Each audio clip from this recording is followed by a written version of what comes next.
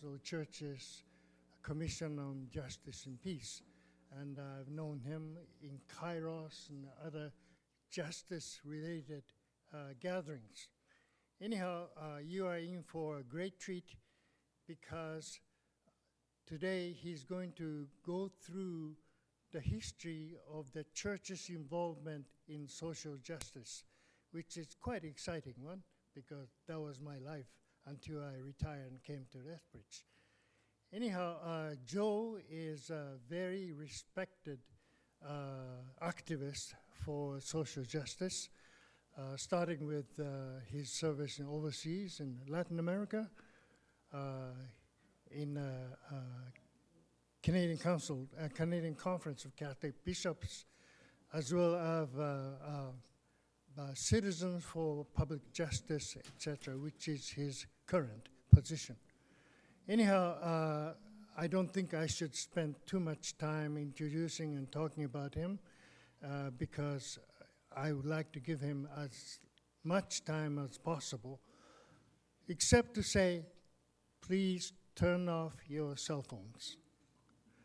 Secondly, please don't forget to put the $14 in the plate for lunch.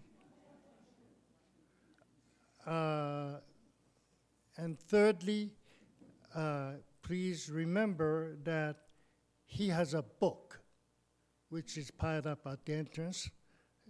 It will cost you $15, which he will sign after the session. However, I should ask Joe to come up here and speak about the history of Canadian Christians' activities for social justice. He's got a lot to say. 13 minutes is too short. But anyway, Joe, please.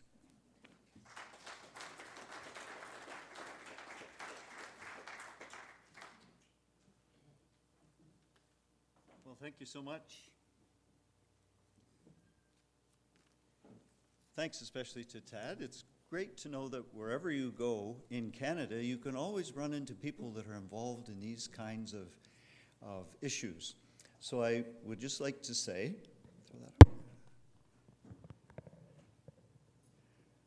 that for those of you that don't know about Citizens for Public Justice, I'll make a little introduction to that group. If you want more information, there's a fellow over here by the name of Everett that can tell you all about it. But Citizens for Public Justice is an ecumenical group, a group of many Christian faith backgrounds that's been around this year for 55 years. And it works really on three particular issues: on poverty in Canada, on issues of environmental justice, especially climate change, and we work also on refugee rights. So if you're interested in any of that, please chat with Everett. He's been involved in CPJ even longer than I. But what I'd like to do today, after I thank you for the wonderful introduction, Tad, and for SACPA for having me here, is to talk a little bit about the history and the future, perhaps. We'll get into that in the time that we have to talk about some of the question and answers. We may have some conversation about what's the future of doing justice work in Canada among faith communities. What role can they play? There has been a shadow history, and there's been a good history, and often people don't know or recall the history. So how can we bring that forward? I did put together, just not even a year old, this little book called Journeys to Justice, Reflections on Canadian Christian Activism that Tad mentioned. The reason for the book is all got to do with one of my evil progeny. We have twins. And a few years ago, my son came home from university, and he received for Christmas a present, a book, which he began to devour. Now, I thought anybody that went to, some people ask me, I don't know if any of you have kids that ever went to school in Nova Scotia, or if you did, but sometimes people ask me, well, what did your son study at university? And I said, well, he went to Nova Scotia. I think he majored in Alexander Keith's and minored in Moosehead. But when he came home that Christmas, he devoured this book, Nelson Mandela's book, Long Walk to Freedom, which is a wonderful story about Nelson and the struggle for the ending apartheid in South Africa. When Nelson died, of course, and there was lots of media coverage of this, of his life and so on, and Canada's role. They talked about the role that Joe Clark as foreign minister from here in High River, I guess, and Brian Mulroney and the role that they played, and I found myself getting more and more and more upset with the coverage. Because I remember in those years being a very young man and in my 20s, and how the churches had been working for a long time about solving some of the problems of apartheid and what was Canada's role in that. And so, why get mad at my son? He wasn't even a sparkle in his father's eye way back then. He was only, he was in his 20s, and he didn't know the history. And so I'm going to talk about some of these stories, and perhaps the responsibility of those of us of a certain age. Many of you were probably involved in some of those issues and struggles. And how can we pass the best of the tradition on, the best of the stories on, to try and help build the future? So let me move to another way to look at this issue and say that last year I was really enthralled by a book that was prepared by 3 academics, one from Ottawa, so I met him and we had a great chat, 2 from the University of Toronto, and it was called Religion and Canadian Party Politics. And these academics thought that there were 3 major themes in their book. The book looked at a range of the ways that Christians got engaged in politics in Canada. To summarize a whole book is not fair, but I'll try and do it in 3 little steps.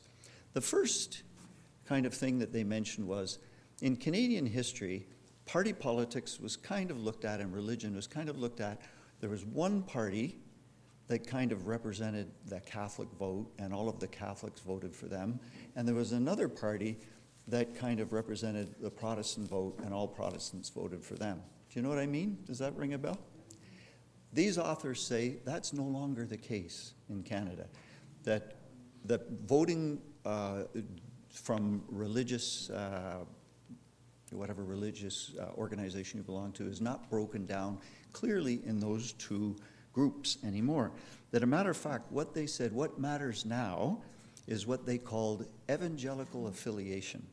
And what they meant by that, that you could correlate electoral preferences to that type of religious experience that your community was a part of. And that more, you can see this in the United States, which is way more defined than in Canada, and it's not fair to compare. But in the United States, of course, you have huge numbers of evangelical, well-known evangelical ministers supporting not only the Republican Party, but especially and even the Trump administration. This is not the same in Canada for a number of reasons, and there's a broader breach. But there's also something like evangelicals are around 11 or 12% of the Canadian population. It's much, much larger, well over 30 in the United States. But that's where they see this breaking down of the vote now. And they also suggest in this book, what are the issues that people who have this evangelical affiliation and tend to be involved in more conservative issues, what are the kinds of things, what are the kind of issues that make sense for them? And those are issues like religious freedom, sexual education in the schools, gender identity, sexual orientation issues, the abortion question. Those are the big issues for this group of people. And in the book, the authors end with this statement: most faith-based advocacy has been mobilized in Canada by religious conservatives. When I met with one of the authors, I said, well, you know, there is another story. There is another story. And that's something that we looked at in the book, Journeys to Justice.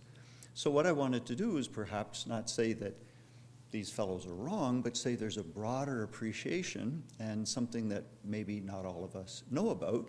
And there are some things we can celebrate and some things that we can learn going forward. So let's get into it. See if these slides will work. The fellow holding the fellow with the pink shirt here is John Foster. John Foster worked for the United Church of Canada, and John, in one of the first chapters of the book, talks about an experience way back in the 1970s. Now, this was important to me, I must say. You know, the stories of people being involved in social justice issues are not just historical kind of events that live on shelves. What happened in the 70s, in 73, as a matter of fact, was in Chile, a South American country. The first democratically elected socialist government in the Americas was elected in 1970. And in September 11, remember that famous date, September 11? September 11, 1973, the army, led by General Pinochet, carried out a bloody coup and took over in Chile. It was organized by the CIA, supported by Richard Nixon and his Secretary of State at the time, a fellow by the name of Kissinger, that went on to be famous for other reasons, of course. So what happened at this time was, in Chile, many people were immediately grabbed by the military, held in the large soccer stadium, and torture was carried out. People were disappeared. People were thrown into the sea from helicopters. People were killed. Bodies were found floating in the river. And the churches responded. People like John and others wanted the Canadian government to know that this was not acceptable. And Canada didn't really have a refugee policy at the time. We had accepted in the 50s a large group of people that came from Hungary after the Soviets sent into the tanks. In the 60s, you'll remember the Prague Spring in 68. Canada accepted a whole bunch of Czech people that were fleeing from the Soviets when they sent the tanks into Prague. Here we are in the 70s. We'd done these special programs, but there was really nothing to be done. The churches ended up, George Cram from the Anglican Church, a Scarborough missionary priest who had been in Latin America, and a fellow from Quebec who actually later became a bishop. The three of them go off to Chile, interview people in the prison, and tell these incredible stories of family members that were saying, yes, we need to get out of here, we need to come to Canada, but you know what? I know of someone over here who is in much more danger, and if you could do anything to bring them to Canada, that would be important. At the same time, the Canadian ambassador, who was out of the country at the time of the coup, he was in Argentina buying a new car for the embassy, his staff opened up the embassy and opened up the ambassador's house, and a lot of people that had to flee from the regime found sanctuary there. So could we get those people to Canada quickly as well? And the churches did this. They tell stories back in those days of going, priests and pastors, people like John, going to Parliament Hill and the RCMP to meet Mitchell Sharp, who was the foreign minister at the time, and arguing that these people should be allowed to come to Canada to save their lives. And the RCMP were taking photos of them from the second floor of the Parliament buildings and so on. I think all these kinds of things are kind of outdated security measures now, but there was a worry that these people were not going to settle well in Canada and be helpful and so on. And in the end, of course, what happened is that many refugees managed to come from Chile to Canada, and it was an amazing thing. I say this touches that my twin sister ended up meeting one of these people, and I now have 5 Chilean nieces and nephews. And the first one is named after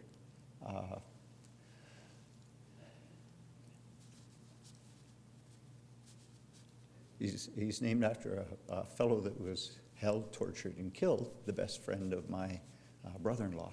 And so, you know, the work that was carried out, they're just not stories. They're kind of things that have entered into the Canadian mosaic and our flesh and our blood, and these kinds of wonderful things that were carried out by people at that time. So that was the experience of Chile. This is a Mennonite fellow by the name of Bill Jansen. And I love to tell the story about Bill because many of you know, I'm told that in Lethbridge a lot of congregations and other people are doing a lot of good work to settle Syrian refugees that have come to town and others. Well, did you know that it was the churches that actually first developed the first master sponsorship agreement with the federal government to allow for the private sponsorship of refugees? And it was actually this guy who designed it. He's still around. And as a matter of fact, because I'm away on Monday, he's got to teach a class for me, and he's going to talk about that. So we're still forcing him into action. But Bill worked for the Mennonite Central Committee at the time. In 1979, there was the remember the boat people, the people that were fleeing Vietnam and so on. And so what Mennonite Central Committee looked at was the possibility of individuals would be interested in having these folks come to their communities and so on. But there was a lot of financial responsibility, and the Mennonites decided, look, if we could sign an agreement with the government that would say, we'll take responsibility as a larger organization, and if we can name congregations that could take a family, that will allow them to get started, and the government won't have to worry that these people will be left with no support in case something untoward or difficult happens, you see? So they started negotiating this. And there's a book released just last year of 4 gentlemen who worked in Immigration Canada at the time, and they said, you know, the one fellow was mandated to negotiate with the Mennonites and to be tough as they could possibly be. And he ended up coming back to his superiors and saying, you know, this is great. You won't believe it. We got to stop trying to push with these people. They're willing to do everything for us. They're willing to set this up. They want to help these people come here. And we've got to get down and do this. And very quickly, the government and the Mennonites worked together. An agreement was signed. The first master agreement was signed. Bill tells that story. And then very quickly, within weeks, the Catholics and the Anglicans and the United Church and others also signed master agreements with the government. And now you have this program that we saw very effectively taking place in 2015 when Alan Kurdi's little body floated ashore in that Turkish beach, and Canada wanted to respond to the needs of the people fleeing Syria, and for many other countries. So there's a kind of a great story to be told there, with Bill. Now here's Moira Hutchison. Moira Hutchison was raised Anglican, but ended up marrying a character that Tad probably knows, Roger Hutchison, who was a theologian of United Church at the University of Toronto. And Moira was all involved. Tad could tell this story, so you can ask him details. If I get anything wrong, he can correct me. But this is the churches working around opposing apartheid. Well, what could be done to oppose apartheid in South Africa? Why would we care? The churches got together and looked at corporate social responsibility way back when. As I think about this, the first time I gave a sermon about apartheid and how we should oppose it was in the United Church in Regina, Saskatchewan, Sunset United Church in 1979. But I mean, this struggle went on for years and years, right?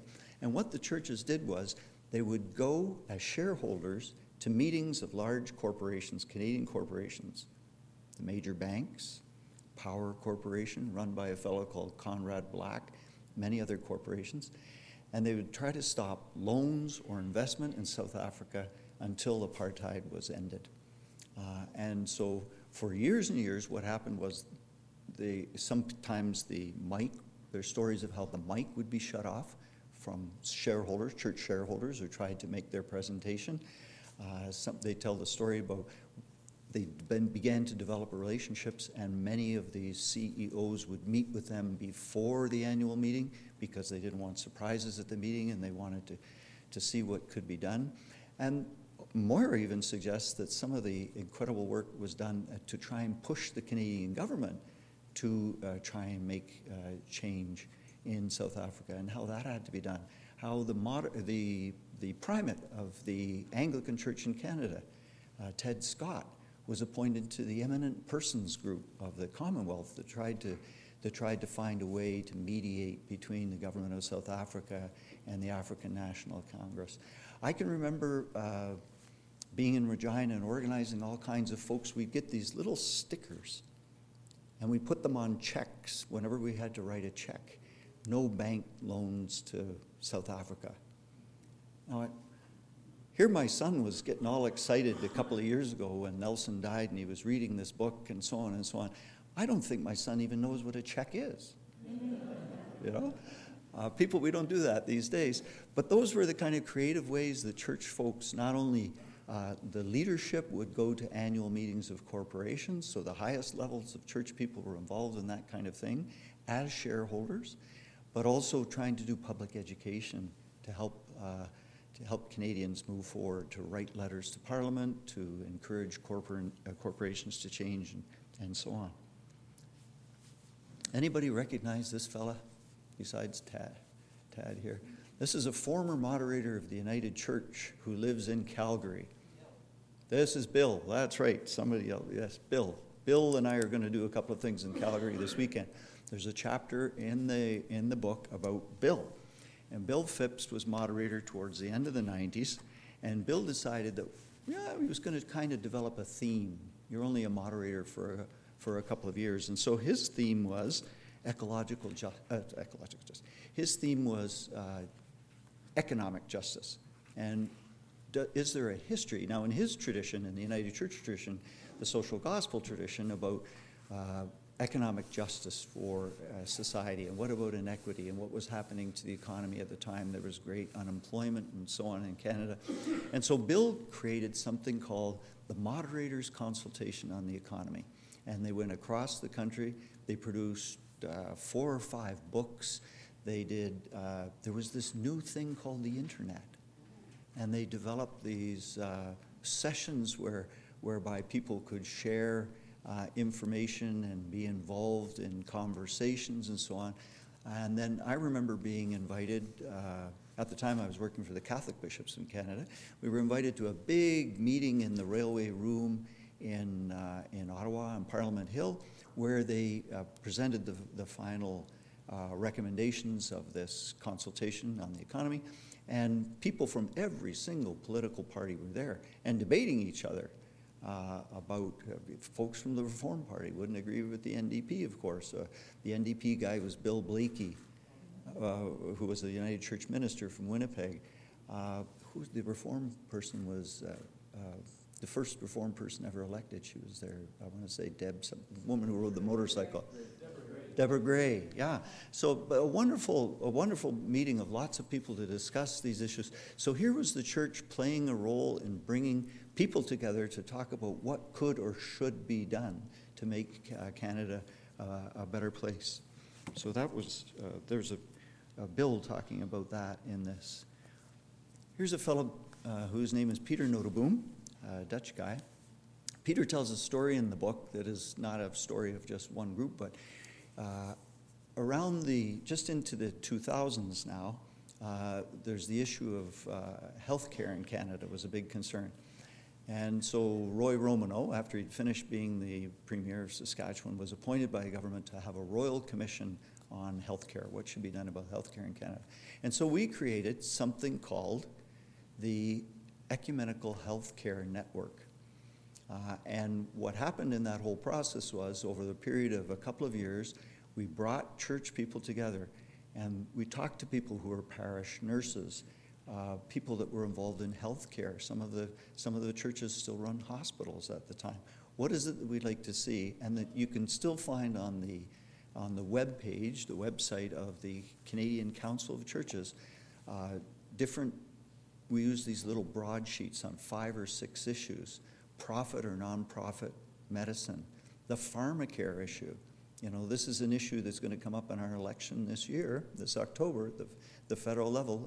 It won't be a surprise if that happens, but the churches way back 18 years ago or so were on record suggesting that this should be done, that we should have pharmacare in Canada. A whole range of issues that we were discussing at the time. And what was kind of fascinating about the conversation with Pete that I might just tell you about was I asked in each of these interviews, you know, when you're not smart enough to write your own book, you just interview people. So that's what I did. Interviewed 10 of these people. And the idea was to try, Pete, what was it that got this started? And he said, well, you know, he works in the Council of Churches. He's now the General Secretary. He says, what happens is one or two people come along that are really keen on an issue. They try and find a way to bring some other like-minded people together if they know them in other churches. And then they look for a kind of way, some place to house it. In this case, it was the Council of Churches, so it could be pretty broad. There are 25 churches that are members of the council. And then they start working. And then they start reaching out to others that haven't been invited.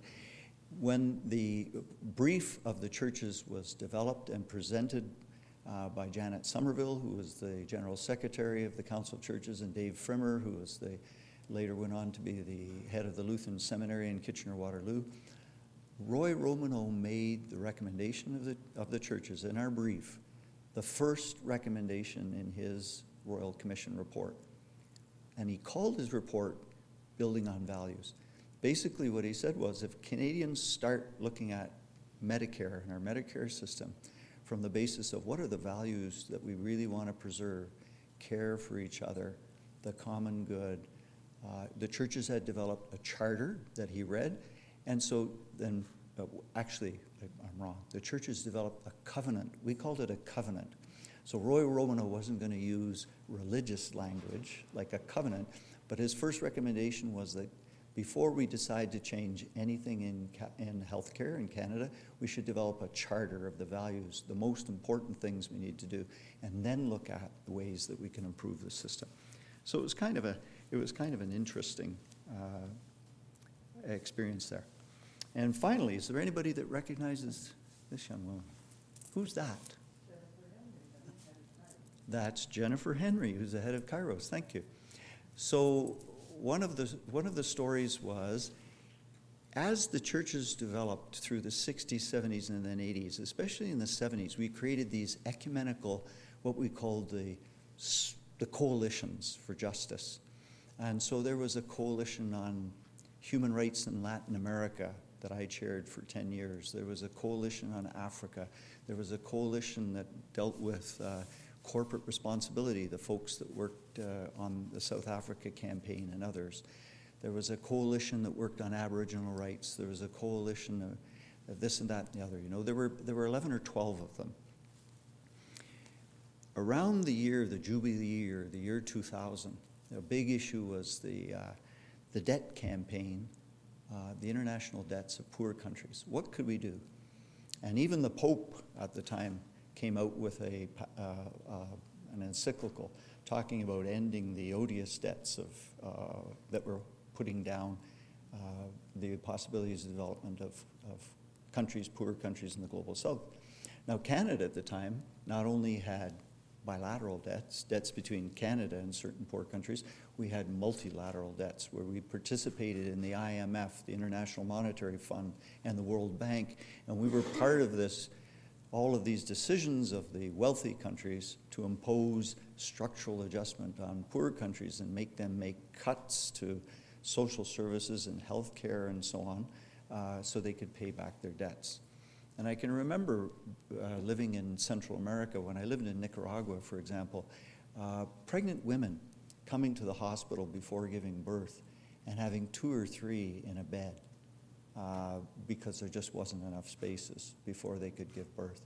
Or families having to bring food to the hospital because the healthcare system couldn't possibly even feed people well. So how do we expect people to get better if they really can't even eat well while they're trying to recover?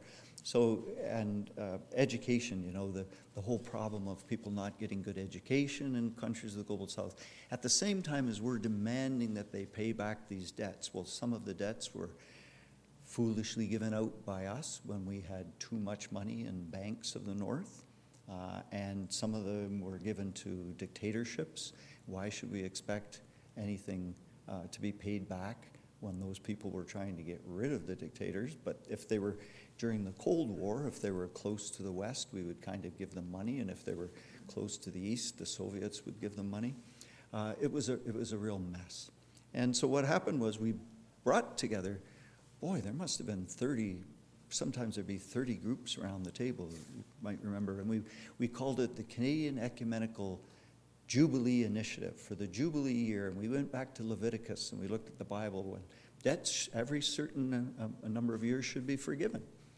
That was what the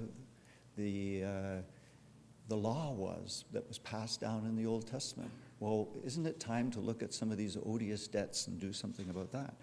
And so indeed, that's what we did. And in effect, there was a great success in that Mr. Chrétien at one time in Winnipeg made the announcement that Canada would cancel all of the bilateral debts that we had with outstanding with some poorer countries. So that was, now there's good stories about this. What happened around this time was that we collected petitions, signed petitions. So maybe in your congregation, if you're part of one, you might remember we went around everywhere. We had trade unionists doing it as well. We had whomever would do it. And we thought we had collected 460,000 petitions, the largest petition in Canadian history. And we were very proud of that. That record lasted 1 week. And then this guy came along called Rick Mercer. This hour has 22 minutes. And he put up on the internet a petition calling for Stockwell Day to change his name to Doris Day. We were no longer the biggest petition. But we did move the Arctics forward. Thank you for your attention. There'll be time for questions and answer. What I should say is that these people, the 10 stories I've told, I've only mentioned a few of them here, these people are kind of, they lead us to see that there have been ways moving forward. Maybe there are some ways we can learn to go forward more effectively. And these people, for me, have been detonators of hope in our world. So thank you for your attention. I look forward to chatting more.